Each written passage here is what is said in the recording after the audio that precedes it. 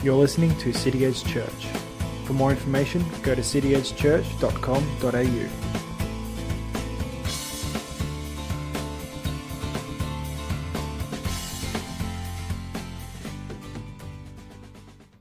Some of you may remember last time we started Psalm 46. We started working through the first 7 verses, and today we're going to finish it. So just to start off, we'll reread Psalm 46, and then we'll get right into it. So Psalm 46. God is our refuge and our strength, our very present help in trouble. Therefore we'll not fear though the earth gives way, though the mountains be moved into the heart of the sea, though the waters roar and foam, though the mountains tremble at its swelling. There is a river whose streams make glad the city of God, the holy habitation of the Most High. God is in the midst of her, she shall not be moved. God will help her when morning dawns. The nations rage, the kingdoms totter. He utters his voice, the earth melts. The Lord of hosts is with us. The God of Jacob is our fortress. Come behold the work of the Lord. He has brought desolation on the earth. He makes wars cease to the ends of the earth. He breaks the bows and shatters the spears. He burns the chariots with fire. Be still and know that I am God. I will be exalted among the nations. I will be exalted in the earth. The Lord of hosts is with us. The God of Jacob is our fortress. So that's Psalm 46. If you were here last time, you know that we went through the first 7 verses, and we sort of split this psalm into 2 main sections. So the first 7 verses, sort of give you a picture and start describing God as a fortress. So back in the day, I'll just go over some things that we covered last preach. Back in the day, we looked at fortresses and what classified them as a fortress, what they had to have to be that safe place. They had to be a place of safety and security for the citizens inside. They had to be strong to withhold attack so that people inside would trust that they were safe during periods of unstableness. And when they were under attack, and if they got attacked, the city walls would keep them safe and hold fast and be their protection. It needed to be a place that had resources. There was no good if they had no supplies of food or water inside if they were being attacked and couldn't go out. They needed to trust on their supplies that they had to be able to survive and last a long time. They had to have faith in what was there. For a fortress to have safety and security to provide for its people was one of the main aspects of a fortress. A fortress was often considered a safe place, for if you're outside the city walls, then you're in danger of everything outside, from armies to wild animals. A fortress was a place of refuge for people. The word refuge literally means a place of trust. Without any of these aspects, a fortress would cease being a fortress. The citizens inside would have to trust in the fortress that even though the walls are being attacked and chaos outside, they're safe inside the city walls. They have to have full trust in them for their safety. The picture that was painted in the first 7 verses that we went through gave us a picture of God, that he is our fortress, he is our safety, he's our refuge. When storms of the world beat against the walls, we know we're safe inside within, as God is in control. He's our strength in time of trouble. He is always there. He is our provision through life. If we put our trust in him completely, then he is our mighty fortress through life. As much as we want to keep going deeper, as much as I want to keep going through this recap again, I'll just end up re-preaching last week, so we better move on to the next few verses, otherwise we're going to be here all day. So at the start, we're going to split the 2 main sections. So verse 1 to 7 was God is our fortress, and 7 to 11 also talks into the fortress, but also looks at another part of that God will be exalted as well. So we're going to cover that today. So jumping into it, so verse 8 and 9, the Psalm 46, it said, "Come behold the works of the Lord, how he has brought desolation on the earth. He makes wars cease to the ends of the earth. He breaks the bows and shatters the spears. He burns the chariots with fire." So a fortress back in the day, it was not just a place of good defense, but it also had to be a place of good offense. If the fortress only had walls, no army to defend the walls, then the fortress is more like a piñata waiting for the walls to be broken down. And we all know the chaos that is caused at a 5-year-old's birthday when the piñata is burst forward. Kids tend to go crazy, they go everywhere, and all of a sudden you just got complete chaos. So if the fortress did not have an offense, then it's not a place of refuge. but it's a place that will keep you alive a bit longer. But in the end, it's going to be a trap. The goal for most kings inside fortresses back in the day was not only to keep their land and their fortress, but it was to expand their kingdom and to conquer other fortresses, proving that their might and power and to make a name for themselves. Just for some examples of history of mighty fortresses in armies and things, you've got the Roman Empire, you've got Alexander the Great, even the Germans. But one thing all these guys have in common is they all crumbled. They all didn't last. There was always another bigger fish ready to take out the next guy, to be that bigger one. The first part of verse 8 says, "Come, behold the works of the Lord." We are called to go and see what God has done to our enemies and to see the glory of our King in all his power, what he has done for us. We should remember this in our lives, that no matter what we face, we can look back and see what the Lord has done for us. And this will open our eyes to the glory and the power of Christ working inside us. We need to have our Christ-covered lenses in our glasses and all the time be able to see in a situation and know that no matter what happens, Christ is in control. He's always been in control. There's never been one stage where he's not been completely confident in the plan that he has, it's going to come out. He's always going to succeed. He's never going to fail. Come and see what God has done and behold the glory of our God. When things are crashing around us, for example, like this 5-day lockdown, things might seem to be going back to normal, but if we look at it in that way, then that's all we're going to see. But if you go back and look through what God did through last year and what God did through the lockdowns last year, we can take confidence in to know that God is still working, that we're not on our own, that we can take hope that Christ is always working through everything all aspects of our lives. We can take hope even when we're being locked down, and that we know that Christ has a reason for this. There's a reason for this, and he's working. He's not stopped. He hasn't left us. Going off my notes there. So what leads us to the next part of the verse, which says, how he has brought desolation on the earth. Looking back into it, when the psalm was written, we can see how God worked for the Israelites. He brought desolation to their enemies. He destroyed their cities and their people. When kings and nations stood up against his people, then they would not stand when God is on Israel's side. They were a mighty fortress with God. They were protected by God. For example, if we look at it, we're going to look at one example, but there's many examples in the Old Testament. Sadly, we don't have time to read the whole Old Testament, unfortunately, but I encourage you, just read through it and see what God did for the Israelites when he led them. So we're going to look at one example is the Philistines.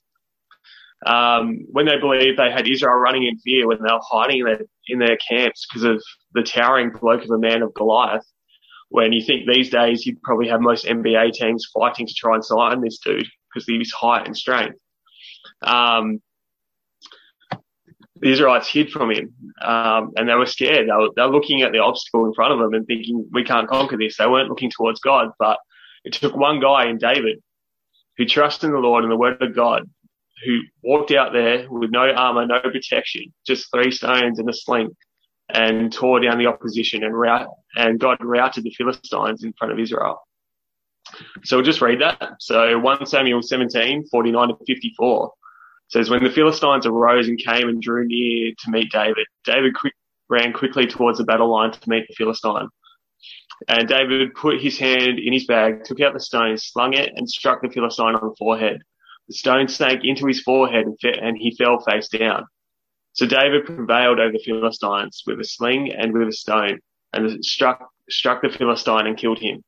There was no sword in the hand of David.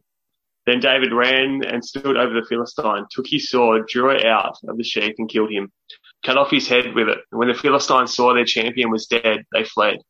The men of Israel and Judah rose with a shout and pursued the Philistines as far as Gath and the gates of Ekron, so that the wounded Philistines fell on the way to Sherem, as far as Gath and Ekron. And the people of Israel came back chasing the Philistines, and they plundered the camp. And David took the head of the Philistine and brought it back to Jerusalem. But he put his armor in his tent. So we can see that God came through for the Israelites there. God gave the strength of David to be able to defeat what seemed like a massive obstacle in Israel's path that looked like it could be the end for them. But God, as their fortress, delivered them, and they struck down the Philistines. On so many occasions, God prevailed for Israel. So I encourage you to go back, read through them, and see how God always comes through at desolating his enemies. But it's not just in the Old Testament in Israel that God brought desolation to the enemies, but it's for us in the future and the times to come. As we continue to read through the Bible, once again, it'd be awesome to read the whole New Testament, but got no time. So I encourage you during lockdown, you got a great opportunity to really dig into your Bible and get a fair way through it. So have a good read. But there's victory coming for us as well. The enemies of God will not stand. As you read through Revelation and everything. But for all those who have been called and are following Christ, there is victory from the beginning. Like the guy who was standing at, hang on. So for us who believe, there is victory coming. Christ himself has desolated the power of sin over our lives. For those who believe in him, we come back into the city and that fortress. Safety of having Christ on our side. For those who choose Christ, place their trust in him. And when we have a place that we trust in, it's called a fortress. It's a place of refuge, a place of strength. We have safety by the blood of Christ. We can gain confidence that we are protected by the blood of Christ. And as we know that this world will not stay the same, and there's desolation coming for all those who don't believe, for all those who don't believe are not under the protection of Christ's blood. They are outside the city walls, outside the fortress, and they'll suffer the full wrath of God and the desolating power of God. Matthew 25:31-46. When the Son of Man comes in his glory, all the angels with him, then he'll sit on his glorious throne. Before him will be gathered all the nations, and he'll separate the people from one another as shepherds separate the sheep from goats. And he'll place the sheep on his right, but the goats on the left. The king will say to those on the right, "Come, you who are blessed by my Father. Inherit the kingdom prepared for you from the foundation of the world. For I was hungry and you gave me food. I was thirsty and you gave me drink. I was a stranger and you welcomed me. I was naked and you clothed me. I was sick and you visited me. I was in prison and you came to me." Then the righteous will answer him, saying, "Lord, when did we see you hungry and feed you, or thirsty and give you a drink? When did we see you a stranger and welcome you, and naked and clothe you? And when did we see you sick or in prison and visit you?" And the king will answer them, "Truly I say to you, as you did it to one of the least of these, my brothers, you did to me." Then he will say to those on the left, "Depart from me. You are cursed into eternal fire, prepared for the devil and his angels. For I was hungry, and you gave me no food. I was thirsty, and you gave me no drink. I was a stranger, and you did not welcome me. Naked, and you did not clothe me. Sick and in prison, and you did not visit me." Then they also will answer, saying, "Lord, when did we see you hungry or thirsty, a stranger or naked or sick or in prison, and did not minister to you?" Then he will answer them, saying, "Truly I say to you, as did not do to one of these, at least of these, you did not do it to me." And these will go away into eternal punishment, but the righteous into eternal life. There will be that day, that final day where it matters whose side you're on. There's no in between with God. There's no God. In safety and protection are those who are covered by the blood of Christ. Or, on the other hand, there's going to be the people that are still in sin. And that only promises God's wrath and desolation. Make sure that you're on the right side of God while you still have a chance. There's no alternative outcome. This will happen. This is truth. So make sure you're on the right side. And that leads us into verse 9 of Psalm 46. Where it says, "He makes the wars cease to the ends of the earth. He breaks the bow, shatters the spear. He burns the chariots with fire." God brings peace to his people. Inside his protection, he makes wars cease. He destroys his enemies. He brings his people into a place of peace and rest. like in the end days, there'll be a total peace for those who are saved by Christ. And we have eternity living with him. But for those who don't believe, there will be suffer eternity of God's wrath and desolation. His voice quiets the tumult of war. He calls for silence of peace. However remote and barbarous the tribe, he awes the people into rest. He crushes the great powers so they can't provoke strife again. He gives his people profound response. He breaks the bow, a weapon that is used as a mass destruction back in the day. It could be used back off the front lines and shoot into the enemy's front lines and destroy their army. Back in the day, the bow was a powerful weapon, but our Lord renders it useless against his plan and strength and his glory. The chariots that he renders useless. There is no physical weapon that can ever hurt God. There is no plan of destruction against God. There is no powerful enemy. There's no secret to God's strength. He is Lord. There's not a single thing that can stand against him and destroy his plan.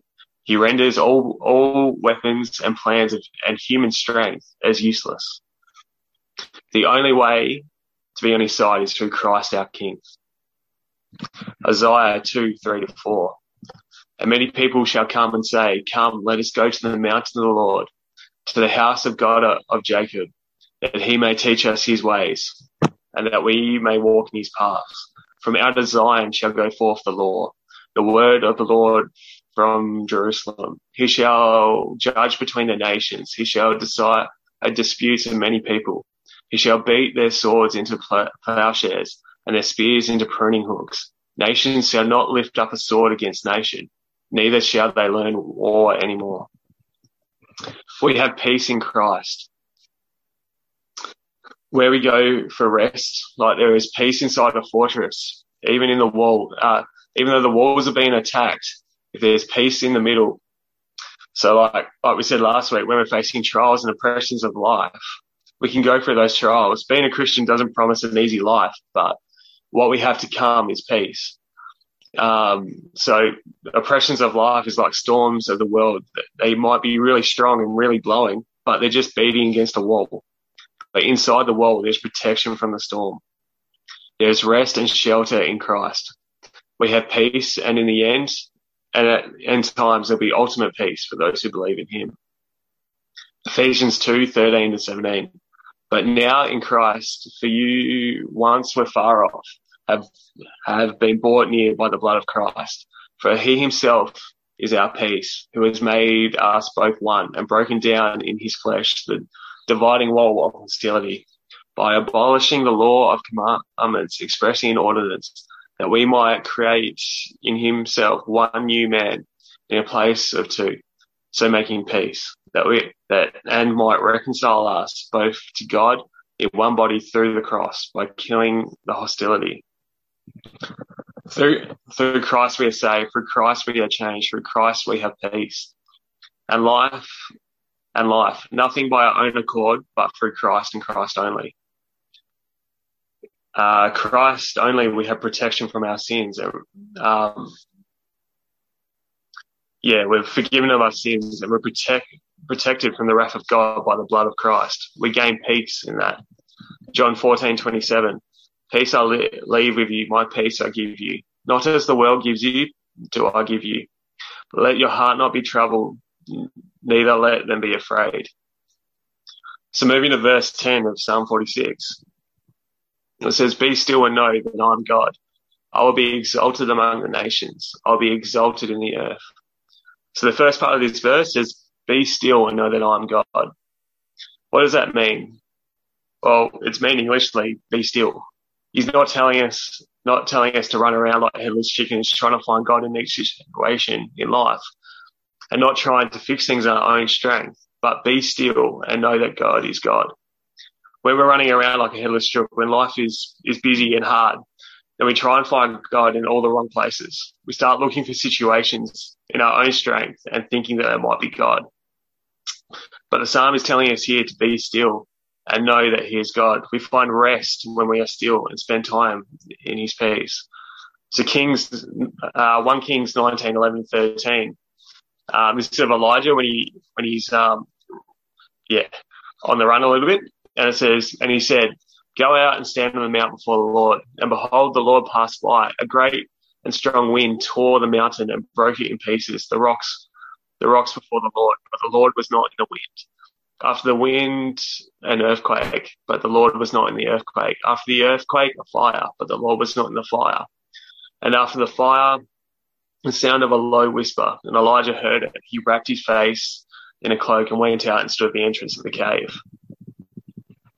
So when life's crashing around us, when there's earthquakes, when there's fires, when there's things moving around that can represent things in our life, we need to take the time to be still and know who God is. We need to take the time to listen, as God was in a gentle breeze, a gentle whisper, not in any of the massive things. So when things were crashing around Elijah, God was in a gentle breeze.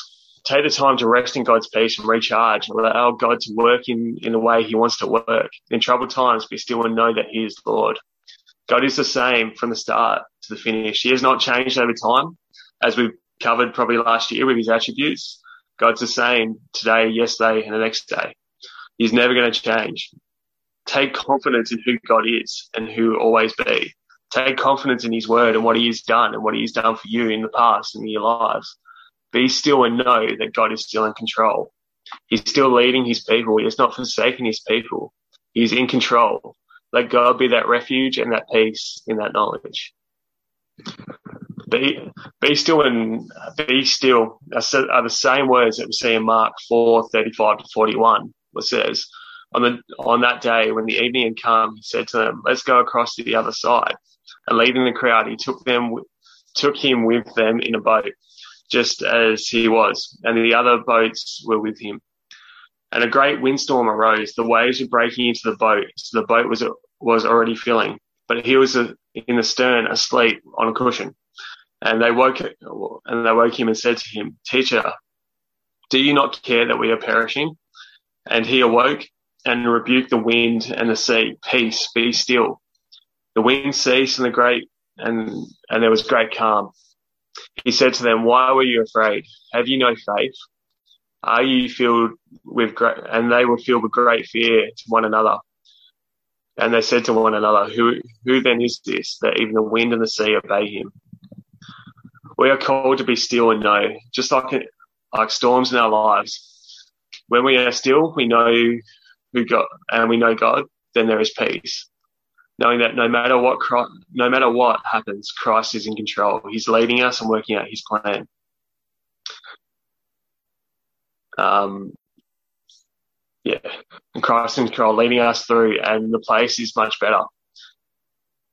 And it all will work out when we have faith in God and have faith in the fortress and the refuge that God is. So next part of verse 10, I'll be exalted among the nations. I'll be exalted in the earth. As the disciples asked, who is this man that the sea and the wind may obey him?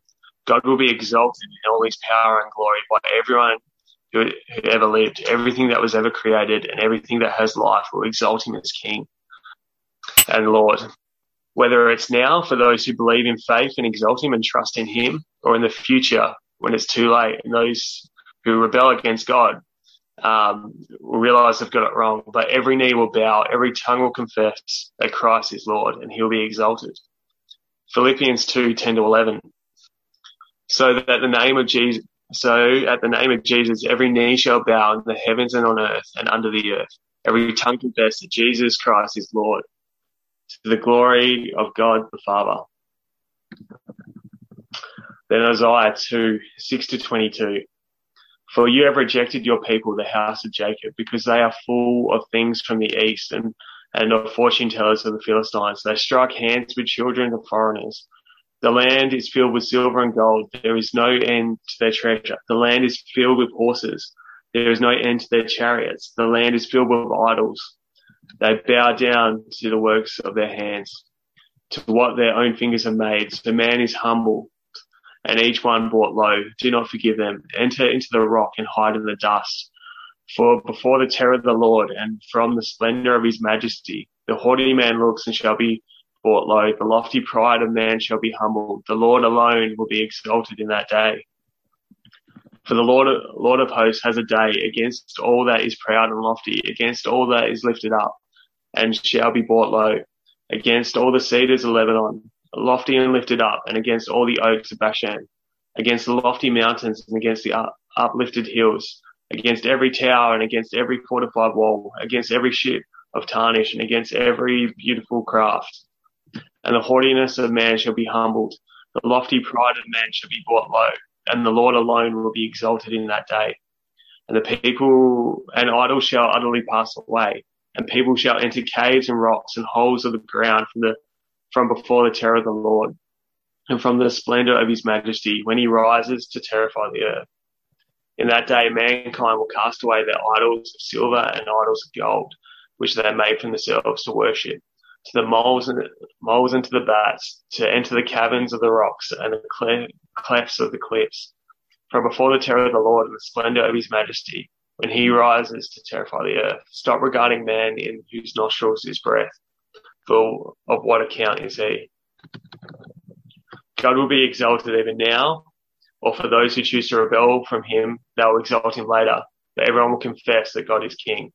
We've seen in Isaiah that the sinful ways that which we choose to live by will soon be worthless. It's all for nothing. And fill people, the presence of the Lord will fill people with fear. They will hide away from God as they know he is the king and that his wrath is coming. The name of the Lord is his splendor. Yeah, the name of the Lord is splendor and glorious. The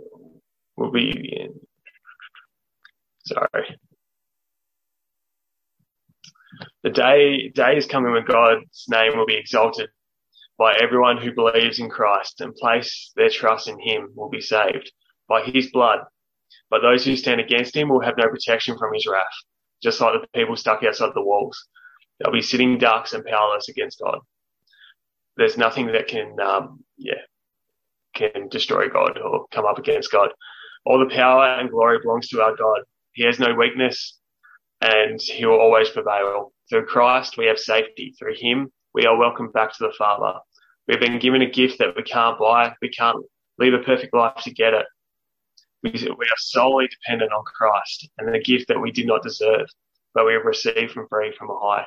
So the glory belongs to God and his name will be lifted up forever. So verse 11, in wrapping up, the Lord of hosts is with us. The God of Jacob is our fortress. For those who believe and trust in Christ, he's on our side. His presence for us brings peace, security, strength. He's our fortress at all times. For those outside the fortress, his presence is a terror to all his enemies. One way or another, Christ will be exalted, his name lifted high and lifted up, whether you are saved in Christ or whether it's too late. But his name will be high exalted. There is a time coming where all who believe will be with him and be a mighty fortress. We'll live in complete peace with Christ. But for those who don't, they'll face the terror of God's wrath and eternal judgment. If you have not made Christ your Lord and Saviour, come and cry out to him, not ignore a heart seeking Christ. So take courage. For those who are saved, they have a mighty fortress. In times of trouble, he gives us refuge. For the storms, he gives us strength. He supplies us with all that we need. He never leaves us. He protects us and brings us hope. We gain all this in him. Trust in him. No matter what happens around us, keep trusting in him, and he is our mighty fortress. Thanks for listening to City Edge Church. For more information, go to cityedgechurch.com.au.